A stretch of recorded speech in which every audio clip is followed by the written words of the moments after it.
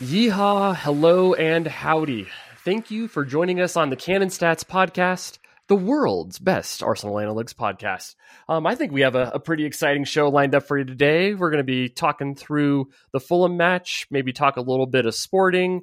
Then we're going to dig into something that I think is a bit more interesting. We're going to talk some Kieran Tierney, a little bit of team death, and then wrap things up with the title race. I am Scott Willis, and always I am joined by my co-host, Adam Vogie. Adam, welcome. Hey, Scott, how's it going? I'm glad to be back after a short hiatus and be talking about football. Yeah, it's always good to get a distraction from some of the things that go on in our life. I'm doing great. Yeah, I'm enjoying everything. How about you? Enjoying watching the football? Oh yeah, I mean, immersing myself fully in the football. I think most people who subscribe to the podcast probably know what my family and I are going through. We just had a pregnancy and unexpectedly in a stillbirth, and it's been a really hard time for the family. So it's in times like that sometimes when some of the reasons why we love sports really like show themselves. You get to immerse yourself in something and kind of escape some of the stuff that might be bringing you down. And I said to Scott before we started recording, I said, thank God it's been a good season. So it's been fun to watch. And, I think we had Bournemouth and just what just happened this past weekend, just completely like battering Fulham. And, right around the same time of that, we had the big whooping against Everton as well. So it's been a fun stretch here. Yeah, no, this kind of leads into my first thing on my notes here is this the best performance of the season? I was kind of thinking about this when I was writing my post yesterday, and it's like I really can't think of another one that I would say is absolutely better. So I don't know. I mean, I didn't prep you on this, but do you think this was the best performance of the season, or is there anything that kind of jumps out at you that you think was better than this? Without thinking about it, I mean, it's definitely way up there. At least one of the best halves of football. I think that first half, right? The second half, was a little bit, we didn't go through all the gears of everything like that, but that first half, perhaps. The first half was just like, it was just like football, it was just poetry in motion. For like just so much like one touch passing, so many beautiful combinations. Like I still can't get over on the second goal of the game. Saliba is just absolutely like inch perfect switch that he just fired off like from, I don't know, like barely in front of the goal off to the right, all the way over to the left touchline, and it just kickstarted like the whole play. And Granit Xhaka from there took it beautifully, got it to Trossard. Trossard struck a great cross. I mean, it's just like such a great microcosm for that performance. Was just the build up to that goal. And I think when you account for like, home away, Fulham by the table, I mean, I agreed with what you wrote before the game that the table does flatter to deceive Fulham a little bit. They're kind of like throughout the season have been winning kind of like against the odds or picking up points against the odds, or really just not losing as much as they should. They had all the bounces kind of go their way this season, right? They have the most red cards against them. They've had the most penalties called for them. They just seem to get ahead in matches more often than you'd kind of expect a team of that quality. I mean, they're still like a solid team. I think I have them rated as like the 13th best team, but certainly not like the 7th best team like the table was saying. Yeah, and I mean, they, like at least mathematically, they are very much in the race for like a European spot and everything. I mean, once Brighton and Brentford especially have caught up in terms of games played, it might look a little bit different, but they might be like the first club on the outside of the European race. But when you consider just all of that, I mean, it's really got to be up there. I definitely had a lot of fun watching us completely undress Nottingham Forest. That was the 5-0 game, but I mean, adjusted for difficulty, that's probably not super hard. I think we've played really, really well against Spurs both games. Yeah. A couple of my more favorite ones at Brentford felt impressive at the time, and kind of as we, age a little bit with the season, and Brentford really seem to be hanging around. That's another one. But it's definitely way up there. I guess another one would be probably Brighton. Beating Brighton was another good result, but Yeah, I mean, in terms of like pure dominance, I mean, it's hard to name too many that were better. Exactly. No, I think that sums it up nicely. And I think one of the things that really also jumped out for me is like you can tell now that the team feels like they're getting into understanding exactly what Mikel Arteta wants them to be able to do.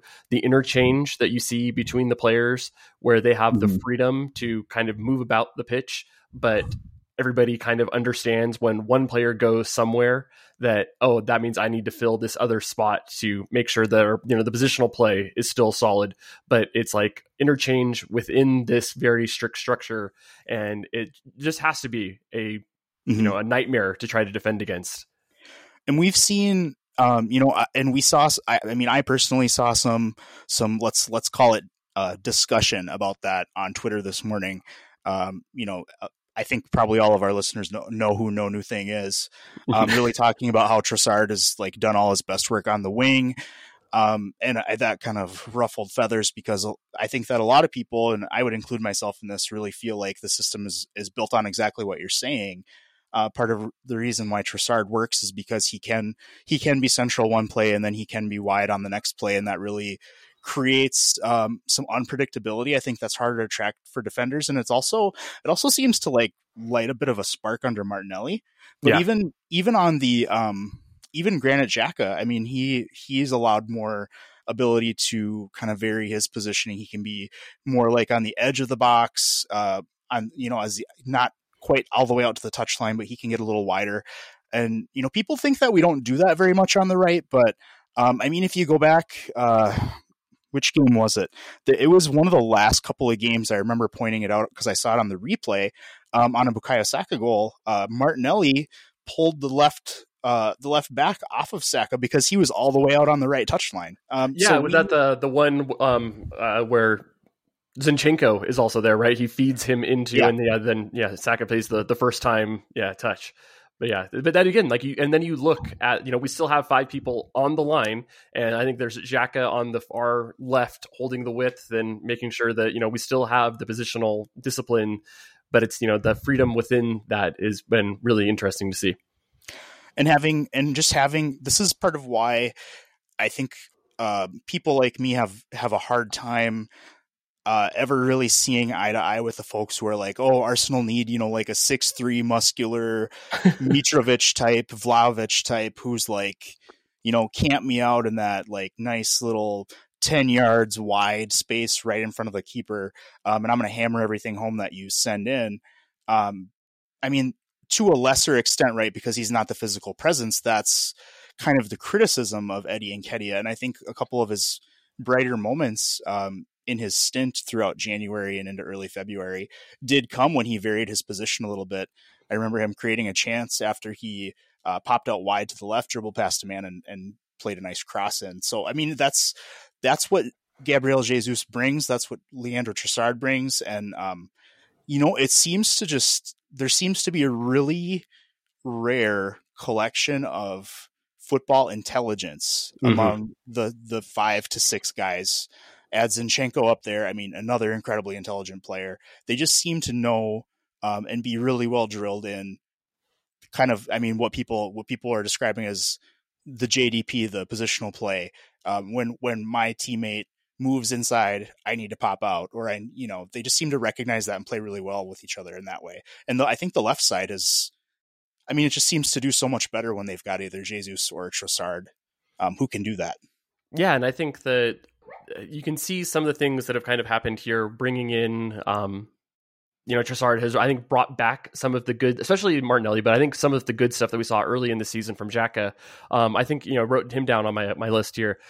I think this was probably one of the better performances that I've seen from him in a while. It seemed like he kind of turned things back. And when I was going through the stats yesterday, I was a little bit surprised to see that he only had 9 final third touches by my count, because it feels like I wrote down several times, or Xhaka does something dangerous, or Xhaka does this. He almost has what is like one of like the goals of the season, where he has that dummy stepping over it, continues his run, and then just has his touch like bring him down. But it's like it felt like he was back to being able to provide quite the impact. And I mean, apparently a very efficient use of his time. So what are your thoughts on Xhaka in this match? Yeah, I think I'm 100% there with you. I tweeted during the game that for me, the last two times out, this one in Sporting, I thought we were seeing good Granit Xhaka again. Really, he was never getting caught, making bad decisions off the ball, taking up poor positions. It seemed like his touch and his instincts were just letting him down a little bit too much. Case in point, that breakaway where everybody's like, he could have passed it this way, and he ends up, I think taking an extra touch and shooting. But this, yesterday, I really felt like Granit Xhaka was back to, as soon as that ball comes to me, I already know what I'm doing with it, and I do it right away. Kind of that like scan before the play and make the play happen so quickly. And I feel like that's when we really get the best version of him, when he doesn't take that time. So maybe it was just him needing, a little bit of a break to kind of recalibrate. Right. Because it's like he's always available.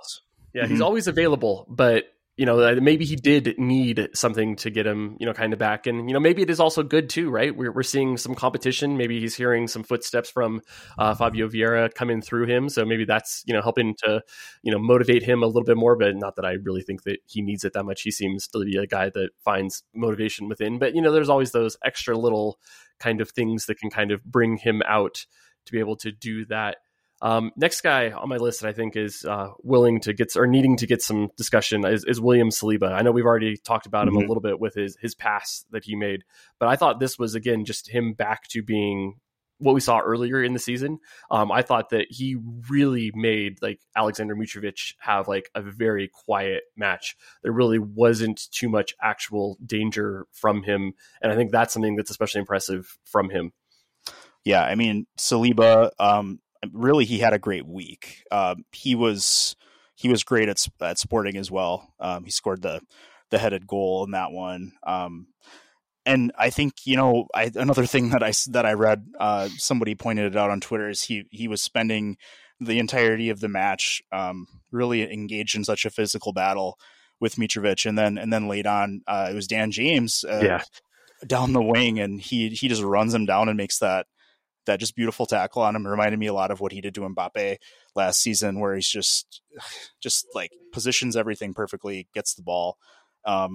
He's really, once he gets in his bag, he just seems to really, really just play with such confidence. And, he doesn't seem to ever get too panicked. Mm-hmm. It's more like when he's doing badly, it's like he's too casual sometimes. Maybe more urgency, but I think, he just really strikes me as somebody, I know we're not that far removed from him really not doing well against Ivan Toney, but he seems somebody who can really get himself up for the games where he is going to be pushed to his limit. And that's exciting. I mean, because I don't think Arsenal have had a center back like that for a while. Because Gabriel has been basically coming into his own over the last, calendar year anyway. Yeah, no, I think, Gabriel over the last 18 months has really, really blossomed. His passing numbers has been what thing I think has really popped up for me. Because I remember there was, at the end of last year, there was, that video clip that's going on. Maybe I wrote about it after the video clip came through, but it's like, oh, they're, going through his bad passing and those kinds of things. But I think that's something that is less of an issue. I think that teams, were previously focusing on making him beat us in the buildup. And I don't think that teams are doing that nearly as much, because I think he's shown that he has the ability to do it. And it's actually interesting. You look at kind of like the overall passing diagrams, and Gabriel is actually tends to be a little bit more forward than what Saliba is. Saliba, is a very much, he likes to drive the ball forward with his feet and then kind of play a little sideways pass, using that to kind of draw defenders onto him and then, create space for his next one. While Gabriel is a much more of a progressive overall passer, in the sense that he likes to go forward with his passing rather than necessarily with the ball at his feet. I think this was definitely a game where both of them, I think were really doing it. This was a game that I thought that just the technical quality of the team really shone through. Just the one touch quickness. I think we were a little bit surprised perhaps by how aggressive the press was early in the season or early in the match, and it took us a few minutes to kind of work our way into the game. But rather than us going deep to beat the press, this was a match where we just beat it by quick passing, and I thought that was something that just brought out the best in so many of our players. Yeah, I remember seeing, just especially after we win, just doing such a deep dive into like all the content out there, and just I think a lot of people were surprised by how Marco Silva, the Fulham manager, was really trying to like force everything or trying to spread Arsenal out, and a lot of the best actions were coming just kind of right down the throat, really. And that's just I mean, I lose words because it's just so. How do you describe the dynamic where a player receives and gets rid of the ball in the same motion, and it's successful? There were just so many chances, even a couple that didn't really result in any goals, where the ball just was there before the defender could react to it. And I think that's when we start talking about the offense or the attack stagnating. That tends to be a lot of what it is, too deliberate, taking too long to get from one end of the pitch to the other. But Thomas Partey was definitely huge for that against Fulham. I think he had like a lot of touches, 75 or so, only resulted in the ball going back to Fulham like 5 times all game, which is a crazy efficient ratio. 4 out of 4 dribbling, like won 8 out of his 11 duels. I think a lot of that came down to him, but certainly Odegaard, I mean, was really pulling the strings on the ball at some different times, and just that kind of thing is just really fun to watch. That's when you get the commentators saying Arsenal are the fun team to watch in the league this season.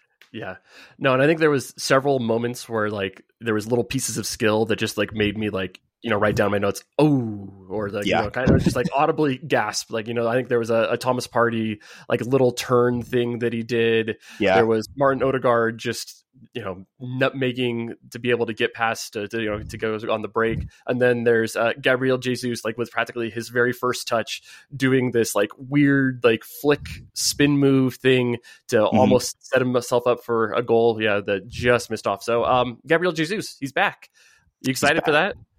Oh yeah, I mean, how could you not be, right? And it's I think the people who were more worried about him were worried about him having his burst when he did return. And he, I mean, watching that game looked like the same guy that we saw in November before he left to go to Qatar with the Brazilian national team. It was just awesome. If that's the explosiveness and the confidence with the touch that he brings from, the first game back, I mean, how could you not be excited? He's that, to me, that just says, as long as his body's responding positively to getting out and playing full speed again, I mean, that he maybe even as soon as Crystal Palace next weekend could be starting and playing, a pretty solid number of minutes, like an hour or something. Yeah. I think that leads into a very interesting question of, now that the team is getting healthy, like, I don't know, you looked at the bench in this match and it felt like we have like our full team back again. I don't think there's really any notable injuries right now. I mean, Eddie Nketiah is still out. And then I guess, there's Mohamed El-Neni that's out. But other than that, it feels like Eddie Nketiah is probably not too far gone from being able to be back in the team. It feels like there's going to be some selection headaches coming up here pretty soon. Right. Yeah, no, it's like getting an ice cream headache or something. It's a great headache to have.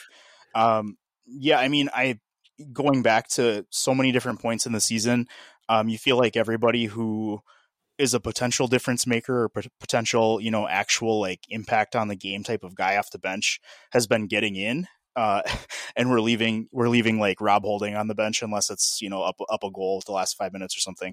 But interestingly, just looking at the guys we left out, Jorginho didn't play, Emile Smith-Rowe didn't play. And I think those in a lot of ways are two of some of our, the fans' more favorite substitutions. So it is really exciting. Like there's every chance that Arsenal go to the Emirates on Thursday to play Sporting, and they've got, 2 or 3 of like Jesus, Saka, Odegaard on the bench, and actually have good players on the pitch instead. in this case, you'd see Trossard, you could see Reese Nelson, who I think has just also had a great week. Emil Smith-Rowe. So yeah, I mean, this is I think the depth that they intended to have for most of the season, and we just haven't had it because of these weird striker injuries that keep happening. But yeah, right. Like we went from potentially having like no strikers at all to now like we have an abundance of them. Do you read into ESR not getting any game time? Like, are you making any like assumptions? Like, what happened there? Like, why didn't he get on the pitch? Is that setting off any alarm bells for you right now, or is it? Well, I had picked him out personally as somebody I would have started last week in Portugal, but I also wasn't completely shocked at the direction that they went with the lineup for that game because it's the first leg of a two-legged tie. It's away from home against a pretty strong side, so Martinelli, Saka get in. You don't want to go full strength, so that's where you go with like Reese. But it is a little bit surprising that we're talking about Reese Nelson and not Emil Smith-Rowe. But that was fresh off the Bournemouth winner. Yeah. I mean, you reward the guy with a start. I think at this point, I mean, the question about Emil Smith-Rowe is just what does Mikel Arteta want him to be, right? Because he, I think almost no matter what the answer is at this point, he's blocked. He is blocked by Reese Nelson, potentially as the backup left wing, and Leo Trossard. He's blocked by Trossard and Eddie Nketiah and Jesus now. If he ever wants to be a 9, he's blocked by Odegaard and Vieira on the right side, and he's blocked by Xhaka and Vieira on the left side. I think those guys all get in ahead of him at this point. I know he had an assist off the bench recently, but I don't know that he's really come in since getting back to full strength and done anything like, for example, Reese Nelson has. You look at his last 2 sub cameos, Bournemouth and Fulham, and both times he looked so bright, just really taking on guys, making plays, obviously get the huge game winner. So I think that Arteta is just a guy who is going to reward top performers with the priority minutes, and Reese has been better since the restart, and is just since they've both been healthy again. So I mean, I don't think that it's necessarily like I'm not throwing dirt on Emil Smith-Rowe. I remember a little over a year ago we were like, when's Martinelli going to play? And then Martinelli ends up being a starter for the rest of the season and into this season, and he's almost a 200K guy a week now. So we'll see, but it's definitely something to watch. Yeah, I mean, I'm starting to. Yeah, I mean, I think the manager tells you something with the people that he's picking, and I think it is good to pick players based on kind of the form and how they're doing and how they're performing. Right, like that's how you can't just pick on reputation always all the time. Otherwise, that's not the greatest thing for the squad harmony. Do you think he gets a pick on Thursday as we switch gears to kind of look a little bit towards Sporting?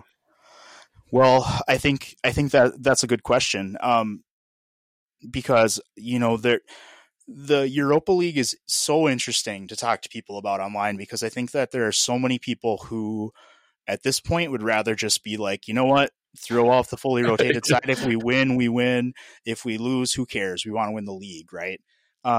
It's basically a foregone conclusion at this point that Arsenal are getting in the Champions League, so they don't need the Europa League for that. However, I do think that as the manager of a club the size of Arsenal, even if you're in the Europa League, it's still your job to go and try and win it. Yeah. And I think that that's what Arteta is going to do. I think he's going to try to send out the weakest side that he is confident that could beat Sporting. I do think that there are iterations of 11s that include Smith-Rowe that could do that.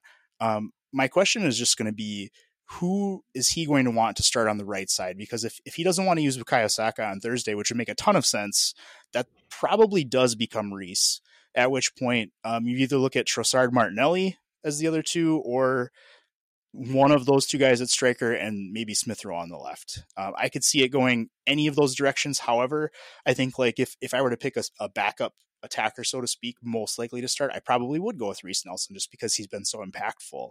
And he's really been good on the left specifically. So, I think it's just kind of gut check time for Smith-Rowe, because Vieira feels like a for sure start in the midfield, probably Jorginho. Outside of that, maybe we get to see Kivior again. I hope we do, because Yeah, I think it'll be Kivior and Saliba at the back again. I would not be surprised by that. I could even see potentially Rob Holding getting in. I'd love to see Tomiyasu. Hopefully Kieran Tierney's better. But yeah, I mean, it's tough to really figure out who to play and where, because I mean, a Vieira ESR midfield with Jorginho, that feels a little light, very physically weak. Yeah. So I would be surprised by that. I would think with Jorginho and Vieira, I would think it would be Xhaka again, but I guess we're just going to have to see. I don't think that there are a lot of ways to get this one wrong. I thought Arsenal were the better side against Sporting. It's just mistakes. Yeah. Did Sporting surprise you at all? Or I know you wrote up a nice preview for them, so I don't know. Did Sporting change what you'd seen previously about them with how they came up against Arsenal? No, not especially. I felt like, Gonçalves was really key. The first big chance of the game, he beats Jorginho on a long ball, just has more pace than him. Marcus Edwards was another guy that I had called out as somebody that we needed to watch, and I felt like he really used his quickness and his pace to unsettle the back a couple times. It really just, to me, it just came down to a couple of sloppy defensive mistakes that really let them in. But you still take the 2-2 draw, and Kivior, aside from a mistake here or there, on the ball, I thought he looked good, and it was an encouraging debut. Turner, whether he should have had that or Kivior should have had that one in the air, that's anybody's guess, but they need to communicate that better. But it was also their first game together, so who really knows what the story is on that one? Probably Turner's ball to come and claim, but no. Yeah, I think he needs to claim or punch that. Yeah, but yeah, if not, I think Kivior, because the way he reacts, he just totally abandons that, and I don't think that from watching him that is typical of how he plays. He doesn't seem to have a super timid in the air kind of thing. So I think there was some sort of a miscommunication that happened on that one. I would think so. So did they surprise me? I would say I wasn't super surprised by them being competitive, and I had written for the blog that they play an intense style off the ball. I felt like that was there. I felt like there was a lot of urgency in their game. I just feel like sometimes Arsenal play a little bit down to the competition, and making those sloppy mental mistakes just kind of proves it. But they might have also had the second leg on their mind. I think that you would be surprised if it wasn't one. I'm being conservative, but like a two goal type of win, right? Yeah. Particularly after what they just did to Fulham, I think that you're riding a lot of confidence. You get some guys who've been ill back. It should be better. Sporting were my second or third preferred choice out of the 7 that we could have drawn for this round, and there's a reason, because they're supposed to be one of the big 3 in Portugal, but they've had a down season. They're in 4th. They've struggled, and now, second leg, they're going to be missing their captain, Sebastian Coates, and they're central center back. They don't really have a great replacement for him, in my opinion. And they're also going to be missing Morita, one of their midfielders. They'll get Manuel Ugarte back, who's their defender style midfielder. But, they're still going to be missing important guys. So it's advantage Arsenal, in my opinion. Yeah, so I looked up before here. So the betting odds have Arsenal 85% to advance. 538 has Arsenal 75% to advance. I feel like those are in the correct ballpark. If you don't really deserve to advance if you cannot win a match at your home stadium, right? I think so. It's all set up there for Arsenal to do it. Yeah, away goals unfortunately are not a thing anymore. So, if we go into extra time and stuff, that would be annoying. But you would expect after being able to go to Craven Cottage and be so dominant and precise with the ball, this is our pitch. This is what we're used to. No travel. This is elements that favor Arsenal for sure. So, all right. Are there going to be more than 6 changes that we saw last time in the starting 11? Hold on, let me pull up the Fulham 11, because I think that it's going to be right around there again. I think Trossard will start again. I've got a gut feeling that Martinelli will start again. I'll say Xhaka will start again, so that's 3. Saliba will make 4. I think I'll predict 7 changes for this lineup. Uh, I think that I don't think that Saka will start. I don't think that Odegaard will start or Party. So that gives us 3. I don't think that Zinchenko or White will start or Gabriel. So that'll be 6, and then Maddie Turner. So that's my expectation. Yeah, I think that sounds right. I think it'll be somewhere in that 6 to 7 range as well, where I think we'll see a fairly rotated squad. I think we'll have a significantly stronger bench, right? I think we're basically going to bring that's at the Emirates, so it's not like anybody's traveling. But I think we'll see a very strong bench. So if we do get into trouble, we should have the guys to be able to come on and be able to change it, right? And you have the extra long benches for the Europa League as well. Yeah, I think you can have 12. So it's a very deep bench that we can have at this point. And I mean, if what I just said was true, we would be talking about, Partey, Odegaard, Saka, Gabriel Jesus. I mean, it's a lot of Zinchenko, Ben White, a lot of firepower off the bench. So Sporting do not have that luxury to have a lot of firepower off the bench. They, if you watch the game, I think out of the 4 or 5 subs they made, I think 3 of them were teenagers. So it's going to be a lot like that again, most likely. Whereas Arsenal can bring more, probably better players off the bench late. So it just like, I think I can say unequivocally that just from a pure Sporting, no pun intended, perspective, Arsenal would have to be disappointed to come out without the advancement on Thursday. Yeah. Yep, and I think that's a good spot to leave it, and we'll move into do a little housekeeping. So this show is supported by our much, much appreciated premium subscribers, where for just $5 a month, it's just like go get a coffee at Starbucks. It's basically what it is. You get at least 5 additional articles per month. So if you're not a premium subscriber and you are interested, I think we have a very good value for what you're able to get, and you would be able to support us to be able to do fun things like this podcast. So I think that'll be good for there. Now let's go into what I think will be an interesting discussion. So I've labeled this one in my notes, Kieran Tierney and depth, because I've got a couple questions here that I think we want to kind of go together. The first is around your article that you wrote last week. Is this the time to sell Kieran Tierney? So Adam, make the case that it's the time. Well, I think that whether it's the time. So in my book, when you've got a side that is deep and has players like Tierney who are capable starters, who have been, I mean, I'm sorry, but he has been replaced by a better option. Yes.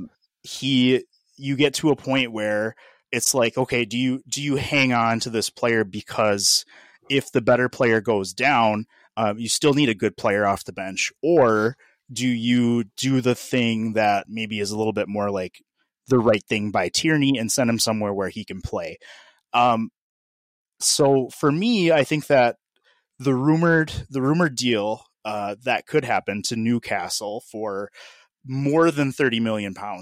If you remember, Tierney was a £25 million signing. Yep. 4 years ago. I lose track of years, but so basically just that Arsenal would not want to take a loss on him from a pure transfer fee standpoint. And it's a little bit divisive, really. Some people are saying, it's Newcastle, they've got oil money. You absolutely say, you need to pay a lot more than that. You're a rival. Don't strengthen rivals. He should be getting Cucurella sold for 60. He should be close to that. And for me, I guess really the answer to that is if Newcastle come in on a 35 million, let's just say 35 million pounds offer, I think that Arsenal should take that. Yeah. I think that any discussion about Kieran Tierney and his value should not overlook the fact that he is not a player who gets selected in Arsenal's best 11. Arsenal are having their best season since the Invincibles, with him playing minimal minutes. I mean, minimal minutes. Even when Zinchenko was injured, he was not the preferred option at left back for a little over half of those games. Zinchenko, the man who replaced him, signed for less than what Kieran Tierney would be offering, although at a higher salary. And we would be making money on the deal overall, not to mention getting, I think it's 3 seasons of £110,000 per week off the books. So all of that considered, plus the player's own want to. If the player does want the move, I think Arsenal have shown in recent years, guys like Leno, Hector Bellerin, just that, we appreciate what you've done for the club and we will be reasonable in deals to get you out the door. Joe Willock would be another good one. Alex Iwobi. I mean, this was not Arsenal holding out for like a king's ransom. This was, we got a good offer. We think you'd be better off. We're going to sell you. And I think you'd fall right into that. I don't think that it would be impossible to replace that depth. I really don't. He's, Tomiyasu is already here, and Arsenal, rumored with guys like Ivan Fresneda. I think that you could get another good player in somewhere between Nuno Tavares and Kieran Tierney for less, and use that money maybe to bring in, I don't know, Declan Rice, somebody like that. Yeah, I think that you think about the different trade-offs that Arsenal will be able to make. Like, do you want to have a good backup at left back, or would you rather have that depth go into, say, central midfield to be able to give us there? Just to play a little bit of devil's advocate, should they be ruthless and just like force him to stay an extra year? That probably hurts the overall value that we might get for him next year. But yeah. Would it make sense for us to be ruthless and do that and say, no, we're going to keep you one more year and then you can have your exit? I think that there's kind of like a golden mean to this discussion where they don't have to take the first thing that comes along, but they also don't have to be ruthless. I think that you can fall somewhere in the middle. You can still get a fine deal with 2 years left on his contract. If hypothetically they put him in the shop window this summer and nobody, let's just say that they're only getting like 15, 20 million pound offers. That's fine. Arsenal do not need to sell him. They should not feel compelled to sell him unless he goes against character and kind of pulls like the diva act and says, get me the F out of here. Which would be, unexpected. I'd be surprised by that. Yeah. Yeah, we know enough about him to know that he seems to have genuine affection for the club and a number of guys affiliated with the club. So it would be surprising. I think this is one of the cases where Arsenal actually do have a pretty high amount of leverage in terms of a potential sale. And, Newcastle could potentially sign a number of good left backs. Kieran Tierney would be a very good fit for them, though. And I think unless you're wanting to get into like the Ben Chilwell territory, you'd probably have a hard time finding a similar quality player for sale at a similar price in the Premier League. Yeah, and it's like, I think it's just, you can see that with the way that Arsenal want to play now, that it just doesn't seem like that fits Kieran Tierney anymore regardless. I thought I was really impressed seeing what Tomiyasu did the other day coming in playing left back. He seems like a much more natural, almost like for like change with Zinchenko. I mean, he obviously doesn't have the same, level of passing, but just the comfort on being in midfield versus what Kieran Tierney is. Like, Kieran Tierney is in the right places and doing those things, but he just doesn't look comfortable doing that at Arsenal right now. So maybe, this would be better for both him and the club to be able to kind of move on. Yeah. And that doesn't have to be a slight against Kieran Tierney. I think he's still, he's still a talented player. He still brings value. He's a good one-on-one defender. He's good at overlapping. He can pick out crosses as well. Obviously a great leader, very good engine on him. But just not every player fits every system, and that's just a reality of every sport. If you wanted a target man, you wouldn't sign Gabriel Jesus. It doesn't mean that he's not a good striker, though. So it's just, at some point you have to say, I think this is, when you evolve into a bigger and stronger club, you do sometimes have to say, this isn't good enough anymore. It's not bad, but it's not good enough.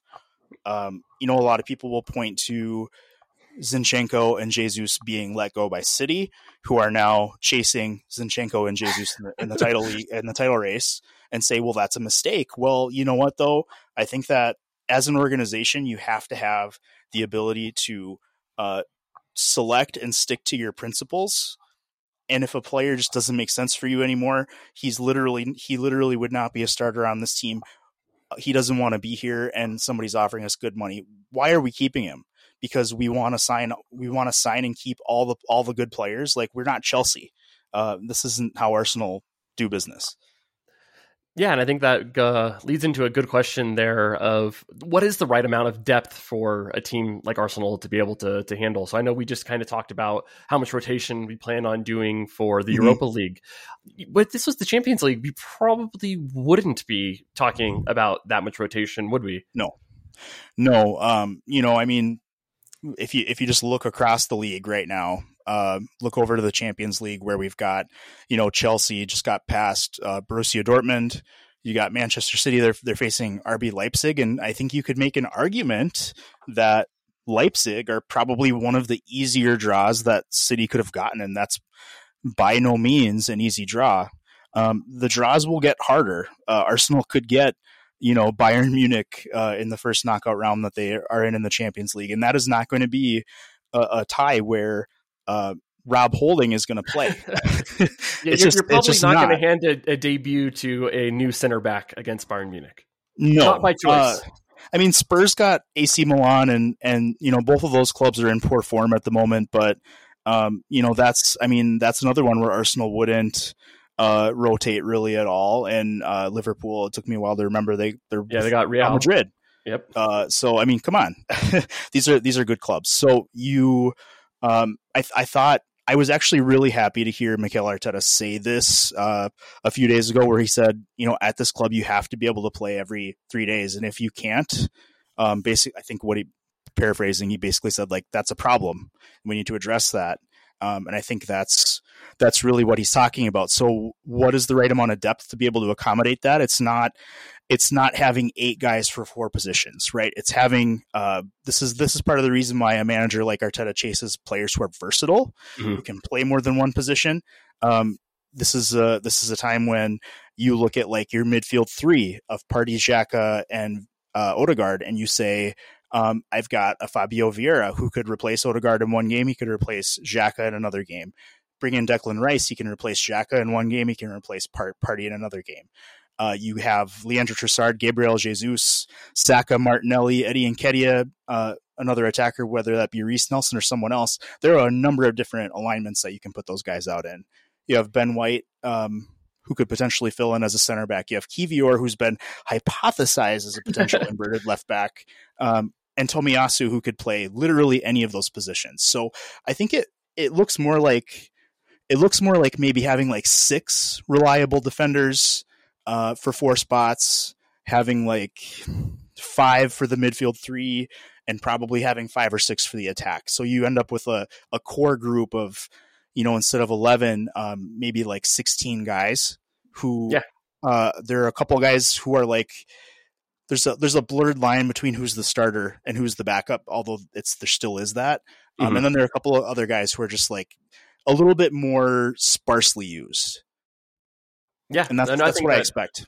Yeah, I think, trying to, somewhere between 16 and 18 trusted guys is, I think, the goal, I think. So before I went and I looked up the last time that Arsenal were in the Champions League, the heady days of 2016-17, the team averaged about 3 to 4 changes from the team that played in the Premier League the weekend before, and this was also the time that we always had the cup kicker. This was the Ospina came in, and he was given those Champions League matches. So it's really about 2 to 3 outfield players that were typically rotated, and I think that would probably be about the target that Arsenal had when we go into the Champions League next year. I think that you might see for maybe some of the the group games where maybe it's against the 4th place team that we expect to finish 4th place.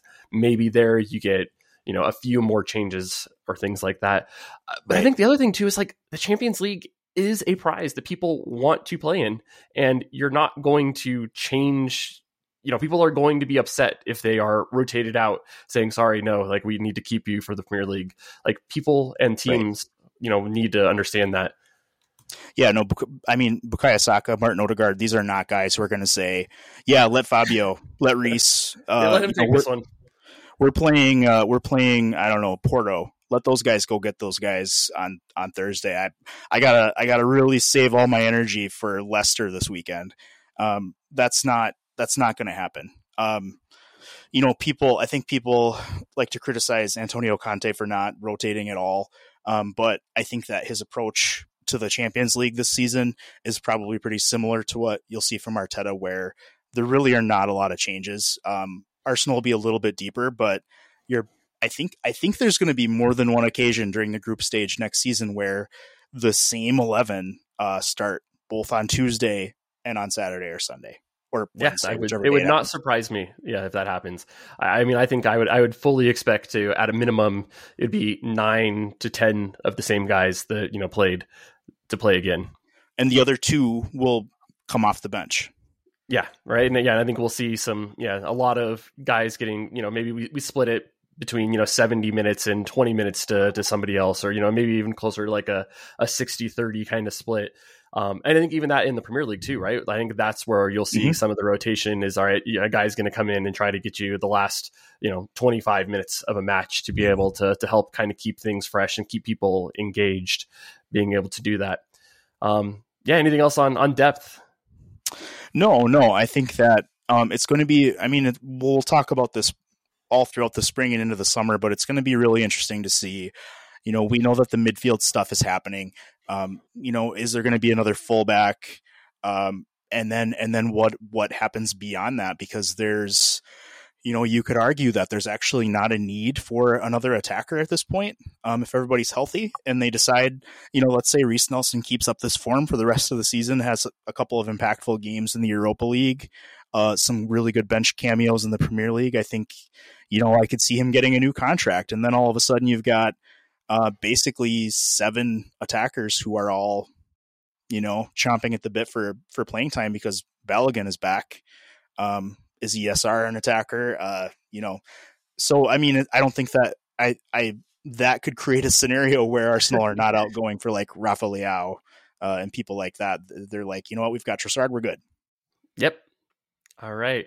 Let's wrap things up by doing a quick look at the title race. So I have not run my numbers to much, I guess, consternation online. I've had several people ask. So I am going to do it tonight. And so we'll have some fresh numbers tomorrow. But looking around, it seems like somewhere between 50 and 60% for Arsenal to win the title. I know that feels about right for me. I don't know. Does that kind of match your general intuition right now? Yeah, it does. It's still, 11 games, 5-point lead. We are now, nobody's got any games in hand. It is a 2-team race. Manchester United are not contenders. They never were. They never were. They need to keep an eye on 4th place as much as they do on 1st and 2nd, because Newcastle have a game in hand on them. If they win, they'll only be 3 points behind Manchester United. Anyway, it's really interesting to look ahead. It's really tempting to look deep into April and start worrying about those games. But, I think you need to look, if you're Arsenal, you need to look at from right now until about 3/4 of the way through April. You've got Palace at home. You've got Leeds at home. You have to go to Anfield, and that's going to be hard. But then you go to West Ham, and then you've got Southampton at home. If you can win 4 of those games and draw at Liverpool or better, that is going to be... It's going to be really interesting to see where City are at that point, because they've put out a couple of performances against lesser competition that have not looked great, and they've got Brighton away and they've got Liverpool at home coming up. So combined with Pep's need to win the Champions League, if they win this week, they've got 2 games. They play Leipzig on Tuesday and they play Burnley, I think, on Saturday. And in both cases, they would be going deeper into the cups that they're already in. So they're going to have a very jammed schedule. Yes. And for all the consternation about Arsenal's depth, City have their own challenges with depth. I think they've literally got 6 forwards on their entire team sheet, and one of them is Cole Palmer. So it's going to be really challenging for them, and they could drop some form because of that. So it's, every game they win, there's going to be panic amongst Arsenal fans. Every point we drop, there's going to be panic. But 5 points with 11 games left is pretty good point of view to be coming from. Yeah, we go into potentially next weekend Well, we play, and City have their FA Cup, so we could be looking at 8 points, playing an extra match. But I think that would help. I think everybody feel a little bit better. So I went and I looked it up here. So Arsenal have the 7th hardest remaining schedule. They have 5 matches against teams that are in the top 8 of my ratings. Manchester City have the 8th hardest schedule. So the schedules are relatively similar overall. So and then they have 3 matches against the teams in the top 8. So they have a lot more matches against the teams in the middle right now. There's a huge messy middle going on. But yeah. I was looking at their matches. They're not easy. So they got a Brighton away, which I think is going to be very tricky. I have them rated as the 4th hardest team. Liverpool at home. I don't know if those are always tough matches there. Liverpool I have as the 3rd hardest team. They have Arsenal obviously at home. That one's going to be interesting because that's going to be a just don't lose kind of situation for Arsenal, where I don't think that they will be in a position where they have to win, hopefully, knock on wood. And then they have Chelsea at home. So that's tough. And you're just kind of looking through some of the matches they do have. They come up against some really good defensive teams, which kind of, makes me kind of think that there might be a draw in there potentially. They got, Brentford towards the end of the last game of the season. That one is never going to be easy. I think they have a West Ham match in there too. And I think David Moyes might be able to, that's their match that's going to get postponed and have to be rescheduled for, sometime late in the season. It's not going to be necessarily an easy one. West Ham, I think they're defensively have been quite solid. It's been their attack that's let them down. I don't know. I look at this and I think, I don't know. I don't think it's especially hard for either team, or neither team has a scheduled advantage, I think, at this point. No, not really. And I got into a bit of a discussion on this recently too, where both clubs could be making a late run in a European Cup. But I think interestingly, you would very much rather play some of the names left in the Europa League. Yeah. Yes, I know that Manchester United and Juventus are still alive. And obviously they're the ones that you probably don't want to draw in the next round, assuming that they both get through. Might not be so easy for Juventus. They've got to go to Germany and they're not playing particularly well at the moment. But beyond that, I mean, you could also get Feyenoord in the next round. You could get Royal Union Saint-Gilloise from Belgium. You could get Ferencvaros or Bayer Leverkusen or somebody like that. You could get Sevilla. It was a crappy team. Yeah, Sevilla are they're not good. As I keep saying, # Sevilla are not good. But Manchester City, I mean, at this point, you would look at and say, what would be their easiest draw? I mean, maybe AC Milan or Chelsea. So those are probably the 2 worst teams left out of I think, technically speaking, they're only 7. I think Benfica is also there. They wouldn't scare me too much compared to some of the other teams, but yeah, that's true. Benfica, they had an easy time with Club Brugge, but they are leading in Portugal, but they are still, I mean, it's still a Portuguese side, so you wouldn't fancy them to beat Manchester City anyway. Yeah, no, but I think it's Chelsea, Milan, Benfica. Other than that, right? You got a Napoli team that's flying high. Real Madrid that just have like devil magic in the Champions League, and then Bayern Munich and Inter. Well, Inter plays Porto, but they've got Inter in a good spot. Yeah, so it'll be I wouldn't favor playing India. Actually, I look forward to playing those teams next year. I think that those are names that I think everybody would be excited to go up against. Exactly. Yeah. So I think we agree then that as you look at it from a scheduling perspective, occasionally you see a post that's like, oh, Arsenal have this really tough run in late April, early May. And yes, I mean, it's going to be tough to go to Anfield and go to St. James Park, but your numbers back it up and kind of my gut feeling backs it up that neither club has a really big advantage. If we were talking about Arsenal going to St. James Park and Anfield versus, Manchester City having to go to the City Ground and whatever Bournemouth call their stadium, I forget, you'd feel a little bit worse about that. But they're the Vitality Stadium. There you go. Thank you, Scott. So it's very fine margins. Yeah, I think that's about right. I think it's better than a coin flip, but it's still right on the knife's edge. Or I think that my whole spot like on this run that Arsenal had is that I thought that they could lose the title here, but I don't think they were ever going to win it with these runs of matches. This was a perfect spot for Arsenal to pick up the needed points that they needed for the points accumulation. And so far it's been pretty mission accomplished. I think we have 2 more really good ones before we go to Anfield to pick up some more points. So I think we're in really good shape. And hopefully we'll be talking next week with another win and an enjoyable time going into the international break, which I still can't believe they have one right now. It feels like we have so many of these breaks. Yeah, and the World Cup just happened, but here we are again, another international break, and we'll be bored for like a week and a half. All right, Adam, it was wonderful to talk to you again.